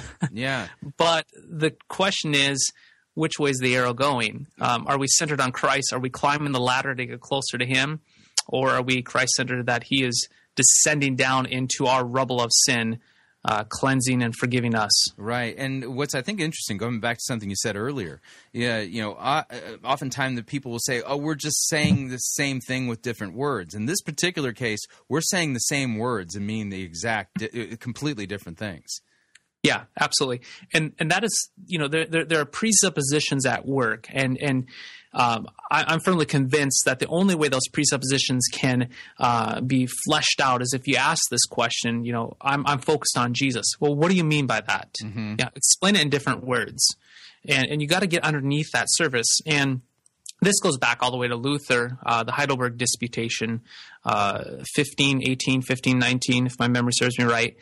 And he lays forth in the Heidelberg Disputation two different and fundamental ways of looking at life and reality, what we call a theology of the cross, and the other being a theology of glory. And that theology of glory is not I've shared that with some of my Calvinist friends, and they say, well, no, glory is good. And I'm like, well, Luther uses it differently. Yeah. And you have those two foundational presuppositions at the very bedrock foundation, and the words that we use are going to be coming out of those frameworks. And so we got to peel the layers back and say, well, what do you mean by that? What do you mean by faith? Many people hear the word faith and they see it as an act of their will, rather being faith, as Paul says in Ephesians and also says in Romans 10, that faith is a gift, something that's created. It's not the act of will to climb upward and beyond. Yeah. So, there's a lot of work that needs to be done to actually pull those layers back and say, what do you mean by those words? Yeah. And what I find fascinating, I mean, I've been on the other side of it where, I thought Christ-centered means all the things I do to be more like Christ. I've tried that. And I found that, that's literally just all law and there's no gospel. And, when you stumble and fall, which you're gonna do because, you have your sinful flesh to contend with until it's put into a box, the assurance is we'll just try harder, just get up and do it again and do it again and do it again. And in that type of system of, Christ-centered means to be more Christ-like, number one, the goal seems humanly unattainable. And number two, even if it were attainable, when would you know enough is enough? Yeah, absolutely. And when it all comes down to it, it's like we're coming back, to actually confront somebody who says that, it's all about Christ and I'm Christ-centered. And if you ask that question, well, what do you mean by that? That would come across as divisive or confrontational. But the reality is like we said, there's two huge fundamental differences in the way that we approach Scripture. Our anthropology, our view of man, our view of God. I mean, it's all backwards. And so it is so important to peel those layers back. And the work that you're doing, at Fighting for the Faith and so forth is just so important to peel those layers back. Yeah. Well, it's got to be done. So it's a tough road to hoe, and the reason why is because I think our sinful nature, by nature, because we have the law written on our heart, we want to go with the flow with that with the law written on our heart, and we really kind of believe in this cosmic quid pro quo. And the gospel comes along, the real biblical gospel, and you say you can't be that good. In fact, I tell the story, from time to time that when I was first hearing the gospel from Dr. Rod Rosenblatt at Christ College Irvine, which is now Concordia Irvine, I was a Nazarene. And my first impression of Rosenblatt was, number one, he couldn't possibly be saved because he wasn't even trying. Okay, that was my first impression. It's like, in fact, I remember telling somebody, he can't be saved. The man hasn't got a pious bone in his body. He's not even trying. There was no in the Nazarene theology, which was kind of Wesleyanism mixed with Finneyite camp revival type measures. Everybody spent a lot of time putting paint on the facade. Okay. And hiding behind the facade and praying to God that nobody would detect the sin behind the facade. That's how this works, okay? So I get to Christ College Irvine, and there's Rosenblatt. I mean, not even trying. There's no paint on the facade. There's no facade. All you see is the sinner. And you're thinking, this is ridiculous, okay? And it was compelling and repulsive all at the same time, and it was very difficult to work through. And when and then after a few months of sitting through his classes and hearing him preach the gospel, and always when he would talk about sin, he would talk about himself and talk about his need of the Savior. He would say things like, all of my blue chips are on Jesus, and if it doesn't come up Jesus, I'm damned. He'd say things like that, and I'm thinking, come on, you really, and it starts to sink in after a while. And I go up to Rosenblatt after class one time, and I said, listen, if what you're saying is true, that my salvation is completely based upon what Jesus has done, and nothing that I am doing or can do, then you're saying that I can do whatever I want. And Rosenblatt says to me, right, but now that you've been set free and you now love God, what do you want to do? Yeah, that's awesome. That is simply awesome. And I've been pushed back on that too. Coming out of my own evangelicalism and my own bondage to my own works righteousness, and I always say I'm still a Pharisee at heart. I mean, that's my inclination, and that needs to be put to death daily. Yeah.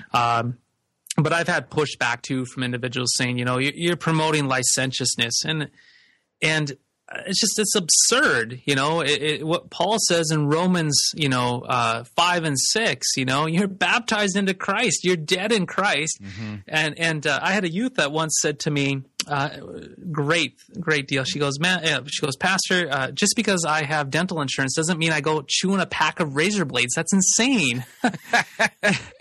Yeah. And it is. It's absolutely insane. And so that rationale is not from the gospel. It's not from the new man. That rationale that I'm saved in Jesus, now I can do whatever I want, that is a lie from the pit of hell. And that is actually a lie of the old Adam. Yeah, that's exactly right. And see, that's exactly what Paul came against. He preached the gospel in all of its saving glory. And he was accused of saying, well, let's sin so that grace may abound. And it's a complete category error. Number one, sin is slavery. It's not freedom. Christ hasn't set you free to be a slave. That doesn't make any sense. It's a complete ridiculous oxymoron. But I can tell you this from personal experience in churches where the law is really heavy and the gospel barely ever shows up, if ever. Okay, in those churches, the licentiousness and nasty, pernicious sins, they are just behind the facade. And they are running rampant. In fact, I know this from personal experience. In fact, you take me to a church where it's all law. I'll hire a private detective, and you're going to find out just how nasty things are in that church. Because it's as sure as the sun is rising in the east, where you have all law preaching, that excites your sinful nature and makes it have an appetite for the things that you keep railing and preaching against. In fact, I just think it's a matter of time before some enterprising person figures this out and goes and finds out what the hidden sins are at Westboro Baptist, and I bet they are nasty. Yeah. And the key is, in what I've shared many times before, just taught this here on a Wednesday study, the key is not to conceal sin, which is legalism, and the key is not to celebrate it as you would find in lawlessness or licentiousness. The key is confession of sin. And so I'm kind of proud of myself. I came up with 3 C's there. Oh, you're so like Rick Warren. I know, man. Conceal versus celebrate versus confess. Yeah, I should make a T-shirt out of that. I'm sure. Oh man, I'm telling you, somebody's working on it right now. Yeah. So, the key is confession of sin. And that is what we have. I'm so privileged to be a part of my local church here. We have a confession of sin every Sunday. Mm-hmm. And I've told my congregation, I said, isn't it awesome that we all come in and none of this hierarchy junk where, we're trying to outdo each other with our works righteousness. We all come in and we admit that we're sinners in thought, word, and deed, that we're all poor beggars. Yep. And we come here to receive free, warm bread. It is awesome. Yep. And so, I've heard this phrase too before, and I'm not sure who coined it, but really, Christianity is for sinners. That's right. That's right. And we should put a big sign up in front of our churches saying sinners only. That's, sinners to receive the warm bread, the forgiveness of sins in Christ. Right. And that doesn't breed licentiousness. No. Because here's the deal, is that somebody who's really had God's law preached in all of its fury is not going to sit there and say, oh, I can't wait to get some more of that. Okay, Right, what they're right. going to say is that, please God, have mercy on me and free me, because Right. and see, that's the thing. We're in the business as preachers of the gospel and proclaimers of the gospel of Jesus Christ, of setting sinners free from bondage to sin, death, and the devil, not setting them free to go and continue to be in bondage. That doesn't make a darn bit of sense. But it doesn't come by just preaching the law. It comes by preaching the law to kill. And, and stop setting it to stun. I mean, the law of God is not a Star Trek phaser that you can set to kill or stun or wound or maim. Okay, the law of God should have one setting, and that's blast your face off. Okay, and don't be merciful. Let it fly. Take aim at that sinner and pull the trigger and kill him. Okay. Because that's what needs to happen. And then come in and say, and Christ bled and died for all of that. Repent, be forgiven, and be set free. This is the call of the gospel. And it's something completely different. Now, in that scenario, are there people that are going to continue to struggle with sin? Yes, because we all have sinful natures. But what you're going to find where law and gospel are rightly distinguished, where law is preached to kill, the gospel is preached to comfort, that doesn't breed licentiousness. That creates true Christian sanctification, because then our motivation, because it's God's kindness that leads us to repentance, and it's that daily repentance because of God's kindness that we then now have the motivation, the power to begin to mortify our sinful flesh. And it's not an easy task. Having a sinful flesh for the rest of our lives is for the birds. I can't stand it. I'm looking forward to the day when I do not have a sinful flesh, when I am able to walk in righteousness and never again in my entire eternal existence have to say to Jesus, forgive me my trespasses as I forgive those who trespass against me. I cannot wait until that day. And that only comes through a hard preaching of the law and the comforting of the gospel, and not throwing me back on myself. Yeah. The key comes back to, if you think about this from this perspective, this from a book here. I'm sorry, I can't recall which book it was from, but it's not original with me. I'll just say that. The view of us as human beings, oftentimes we perceive that as human beings that we have three gears. We have forward, neutral, and reverse. And so then if we perceive that, hey, we're just kind of in this neutral state, and then we go to church, and the goal of the church then is for the pastor to encourage me not to do reverse because it's really, really bad, and that we should really, go forward because forward is really, really good. And in order to do that, he just encourages you with law, don't do bad, do good. And what Luther actually does in his book called Bondage of the Will is he essentially comes in and he says this, guys, there is no forward and there is no neutral. There's only reverse. And in fact, there's no stick to shift. And it's even worse.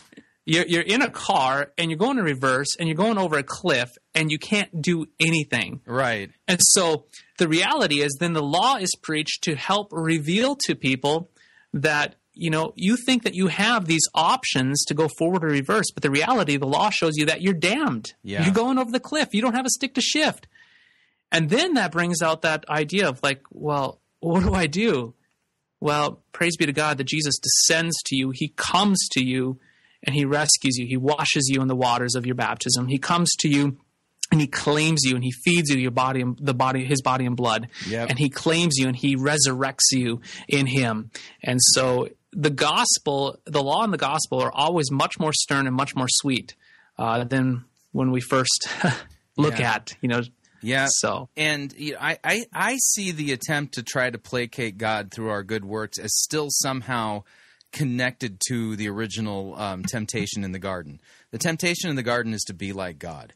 And the idea of earning my salvation by my good works or my keeping of the law is to put God into my debt and in some way exalt myself over him. I've done this, you owe me that. I still see it as an extension of that. And the good news is this, is that that because we were tempted into believing that we could be like God, God in his mercy becomes a man and he becomes our equal, but not just our equal according to the flesh. According to our society, he becomes our servant, the most lowly and the despised among us. And that is really good news. And there's something very compelling about that basically flips everything on its head and calls and screams out, stop trying this business of being like God. God became a man to save you. Repent and believe what he's done for you in his humble, lowly state. Yeah, absolutely. You're right on. You're right on. And, the law, what it needs to do is when we're in that state, we're actually, saying that we're perceiving this is me and this is my old nature. I want to grab a hold of the law and I want to get to work. But what I need is I need more law to shut my mouth, bring me to a stop. I need to be slaughtered and exposed for the sinner that I am so that I might hear Jesus again and again and again. Yeah, that's right. That's right. And it's so counterintuitive. I mean, when you first run across the biblical gospel, oftentimes the reaction is, there's no way that can be true. Right, right. It's just, no, come on, really? And so it's always fascinating, to me, how that all works out. But what's even more fascinating is that people who don't know the categories, who then hear just how free we are in Christ, and they hear this glorious good news, their suspicion is that we're trying to teach antinomianism, that what we're really saying is that we don't believe that the law is good and we're against the law. Respond to that. I mean, seriously, are you an antinomian? Me? Yeah. Oh, I might be a soft antinomian or something like that. That term. No, the reality is when you look at it from this perspective of law and gospel, those that are actually advocating for legalism or advocating for works righteousness actually have a very low view of the law. Yeah. They have actually diminished the law to the perspective that they think that they can accomplish it. Mm-hmm. And so this idea of being, the opposite of antinomian, being a legalist and actually being for the law from the perspective that I can actually accomplish it in my own flesh and my own abilities is actually diminishing. It's actually more anti-law than almost this antinomianism in a lot of ways. Yeah, it's actually more subtle. Yeah, that's right. So the irony is that the person who's oftentimes making the claim that you're an antinomian may, and not always, because you got to understand there's several different ways to argue the antinomian, because there is a legit antinomian. Right. For instance, if you want to know what an antinomian is like, you look at the ELCA. And their embracing of same-sex marriage and stuff like those, that the theology that creates that is true antinomianism. Right. Absolutely. And going back to what you said is that they hate the law. The law has no function then within the Christian life. So you can sit there and say, I'm baptized into Christ, and I'm free and forgiven, so free and forgiven, I can marry my same-sex boyfriend. That's I don't know what that is, but that's not the gospel and that's not the law. That's true antinomianism, and that's not what we're advocating here. Right. What we're saying is that you preach the law in all of its sternness to kill somebody, and you pull out the flamethrower and everything that Scripture names as a sin. And we look at the Decalogue then, to do this. The Scriptures say that you're not measuring up. You must change. You must repent. Your behavior is not good enough. And all you hear is the bony finger of the law screaming at your face and firing, the fire of Sinai in your face. And our only response to that is, yeah, you're right. You're right. But see, the thing is that on the other side, on the legalistic side, their solution is kind of odd. It's, sure, I can do that. No problem. Just give me a little bit of time. I'll work it out. I'll come up with 3 easy steps to apply to my life so that I can pull this thing off. And then they pretend that they're doing it. And then they create the facade, and they spend a lot of time on the facade, putting paint on the facade, trying to convince everybody that they're actually doing something that they're really not doing. And what that does is it becomes the breeding ground for the worst and most pernicious sins. Yeah, and not only that, it makes it worse when we diminish the law. A couple things. We have to diminish the law to actually make it attainable for us to do it, but then we also have to inflate mankind's abilities, right? So there's some things that work. We have to decrease the law, increase mankind's ability so that we can perform and do the law. But then what that does, unfortunately, it actually eliminates and it tears Christ down. And so this kind of brings back to the poison, right? So you add a little bit of poison, you diminish the law just a little bit. You add another little bit of poison, convincing you that you can do it. Mm-hmm. And the ultimate ramifications is it eliminates Christ as a savior for sinners. And so, that is why focusing on the little bit of poison is of utmost importance. So what starts off as a small error that hasn't destroyed the heart and the head of the body of Christ, over time eventually eats away and creates a yeast infection, if you would, that ends up eating away and killing the heart and the head. Yeah. Well, in fact, a small poison can decapitate the head. I mean, that's unfortunately, but that's not the original intent. One may want to preserve, Christian fellowship or unity or so forth. We don't want to sow at the small stuff, and then we allow that poison to go, and we allow that yeast to go, and it multiplies and multiplies and multiplies.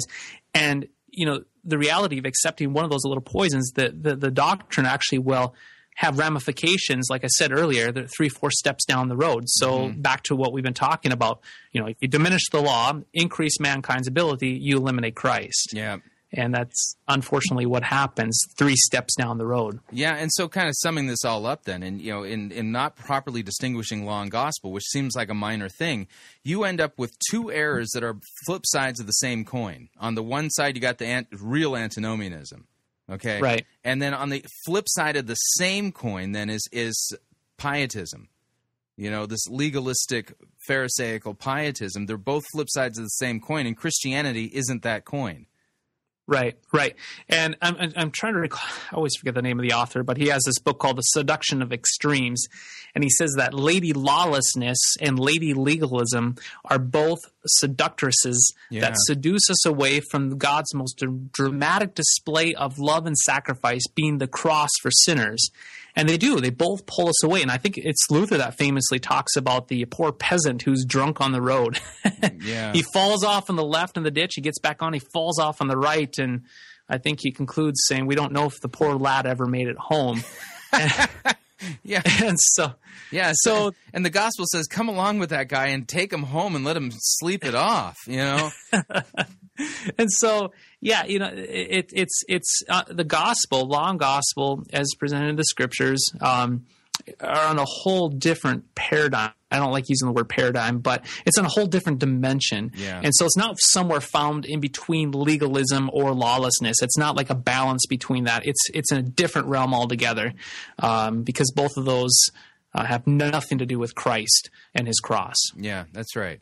And this is where Walther's proper distinction of law and gospel really is helpful. And that is that, in pastoral ministry, I mean, it's a tough job because it's not one size fits all. You are tasked with the job of caring for and feeding Christ's sheep. Well, different sheep have different names. They have different personalities. Some bite, some are loving, some are, and some are comfortable in their sin. And the right thing to do with the one who's comfortable in his sin is hold back the gospel and let the law just do its work. And when they are uncomfortable and realize that they are in need of a savior, you give them the gospel immediately, right? Yeah. And then on the other side, you got the person who's absolutely terrified. They know they read their Bible every day. They're highlighting all of the to-do verses, and they are absolutely terrified. And they come, into your office and they say, "Pastor, I think I've committed the unforgivable sin." And, you want to sit there and just say to them, "Oh, Lord bless you. The fact that you are so concerned about this proves you haven't." It's like, do you not see this? And so with that person, they don't need more law. They need the gospel. Right. And so, Word and Sacrament, law and gospel ministry is not one size fits all, and there's no easy solution to our sin problem. And, we end up in one ditch or another, and sometimes you got to preach people out of one ditch and pray and make sure you don't throw them into the other one. It's not easy. This is, Luther makes a point about, properly dividing law and gospel is very difficult, so that the person who actually does it should immediately be given a doctorate of theology, Yeah. Well, and it comes back to this, and I've often marveled at this. I can preach a sermon in a church, and this has happened numerous times where I have people come, and I'll come to the very back of the church, and they shake my hand, and you always get these little comments about the sermon or the service, and this has happened so many times where somebody will come through and they'll kind of give me that look, and they're like, and one person I remember in particular would always say, "Ouch," or they'd just say, they kind of grit their teeth and they'd walk out. And then the next person would come through saying, "Oh, Pastor, thank you. I needed Jesus today. I needed to hear about forgiveness. It's been such a mess this week." And what's happening? It's law and gospel. Yeah. The person who comes through gritting their teeth, a little bit disgruntled, they were convicted and they didn't get past it. And so, Lord willing, the word of law would work on them during the week, bringing them to repentance. Yeah. So that next week or during the week or later on when they're reading their scriptures, they would hear the gospel to be granted faith in Christ. I always find it fascinating that you'll always run across this where there's good law gospel preaching happening. Someone will inevitably come up to the pastor and say, "How'd you know?" Yeah. The pastor will look at him like, "I didn't." What do you say? He's like, "Really? Okay." So sometimes you preach the law right, and I don't know what it is. It's like the power of the Spirit in the Word. I mean, it goes right to the heart of the person, and it's as if God has got him by the throat and is looking him dead in the face and says, "This is you." And the pastor's the agent for that, but the pastor's completely unaware of the fact that God's Word is doing that. And so the person coming through the line is like, "How'd you know? I mean, you preached that right to me. It's like you've been looking in my life. Did you hire a private detective or something?" And the answer is no. This is just what God's Word does, Yeah, right on. Yeah, the law it's inscribed on our hearts, but it's dulled because of our sinful nature. And so when the law comes, it surfaces the conscience that's convicted of all the failings of last week. And so I love, the word is like, Jeremiah says, it's a hammer. It comes there and it smashes, it invades. I love the word invade. The word actually invades. It comes into the hearer and it wreaks havoc on the old Adam, putting the old Adam to death, thankfully. And then the word comes and brings this invades and brings this whole reality of who Christ is and what he's done for you, and centers us again in the waters of our baptism. It's just awesome. The Word of God, I think, and that's the thing is, I think we diminish the Word of God so much, and we unfortunately we resort to all this stuff about deeds and not creeds, and the reality is the Word that crucifies and resurrects, and it is powerful, tremendously powerful. Yeah, as I've been teaching in the church now for 2 decades, and I am the most unoriginal guy. When I'm teaching a class, literally, I got nothing on my own. I got no speculations. I got nothing to offer people as far as really fancy, well thought out, kind of cool, nuanced theology. I just here's what the text says, and here's what it means. Isn't the text great? Isn't that awesome? And it's wonderful to actually not have any pressure on me to be cutesy or clever or whatever, just to have the freedom to open up a text and to have the privilege to give it a living voice. And knowing that the power is not in me, my clever arguments, any rhetorical skills, but the power is always in the Word. And God is working through it. It's His. It's living and active. All of it is theonoustos, and God breathed. And so it doesn't need gimmicks. All it really requires is for the pastor to get out of the way and just give it a living voice. It's that simple. Yeah. I like the illustration of the Word of God being a javelin. It's what's thrown. It's huge implications of it being a javelin. Yeah. In fact, I'm actually just trying to pull this up here as you're sharing here. The metaphor of a javelin. Yeah. The word Torah, which is used for God's word. Let me find this here. The noun Torah comes from the verb yara, that means to throw something, a javelin, say, so that it hits the mark. Yeah. And then we see in Hebrews 4:12 that the word of God is living and active, sharper than a two-edged sword.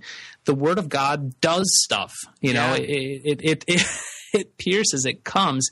And I think the unfortunate thing is what is it? The C.S. Lewis, he talks about that metaphor of the lion. You don't have to defend a lion, you just need to let it out. Yeah, I think that's Lewis. Yeah, I think that sounds Lewis-ish, for sure. Yeah, and it's simply the same thing with the Word of God. It's just preaching the Word, letting the Word do what the Word does, which brings repentance and faith. Yeah, and unfortunately, many pastors, and including myself, I have done this many times. We get scared of it. I'll open up a text, we follow the church calendar, and I'll open up a text, and I'm like, really, I have to preach that this week? Oh no, I don't want to say that. So then what I end up doing in my own sinful nature, my own fear, is I want to take this javelin and I want to cut off the spear off the end, and I just want to hand out walking sticks to everybody and just say, be happy. And that's my own sin, my own failure as a pastor. And unfortunately, many are in the business of doing that, taking javelins and making them into walking sticks. And then we decorate the walking sticks, and we give principles how to use the walking sticks and how to put them into our debt and how we can help them with our limping around and so forth. Oh my! Yeah, it's a mess. Yeah, whereas this whole idea of the Word of God being a javelin and a sword and living and active, it kind of gets rid of that other evangelical way of thinking about God. God is always a gentleman. He would never do anything against my will. And that all He's wanting me to do is exercise my free will to make a decision to make my life better and all this nonsense. Okay, God is coming at you with a javelin. He's going to spear you in the heart, knock you down, and drag you into His kingdom. It's going to be violent. It's going to be messy.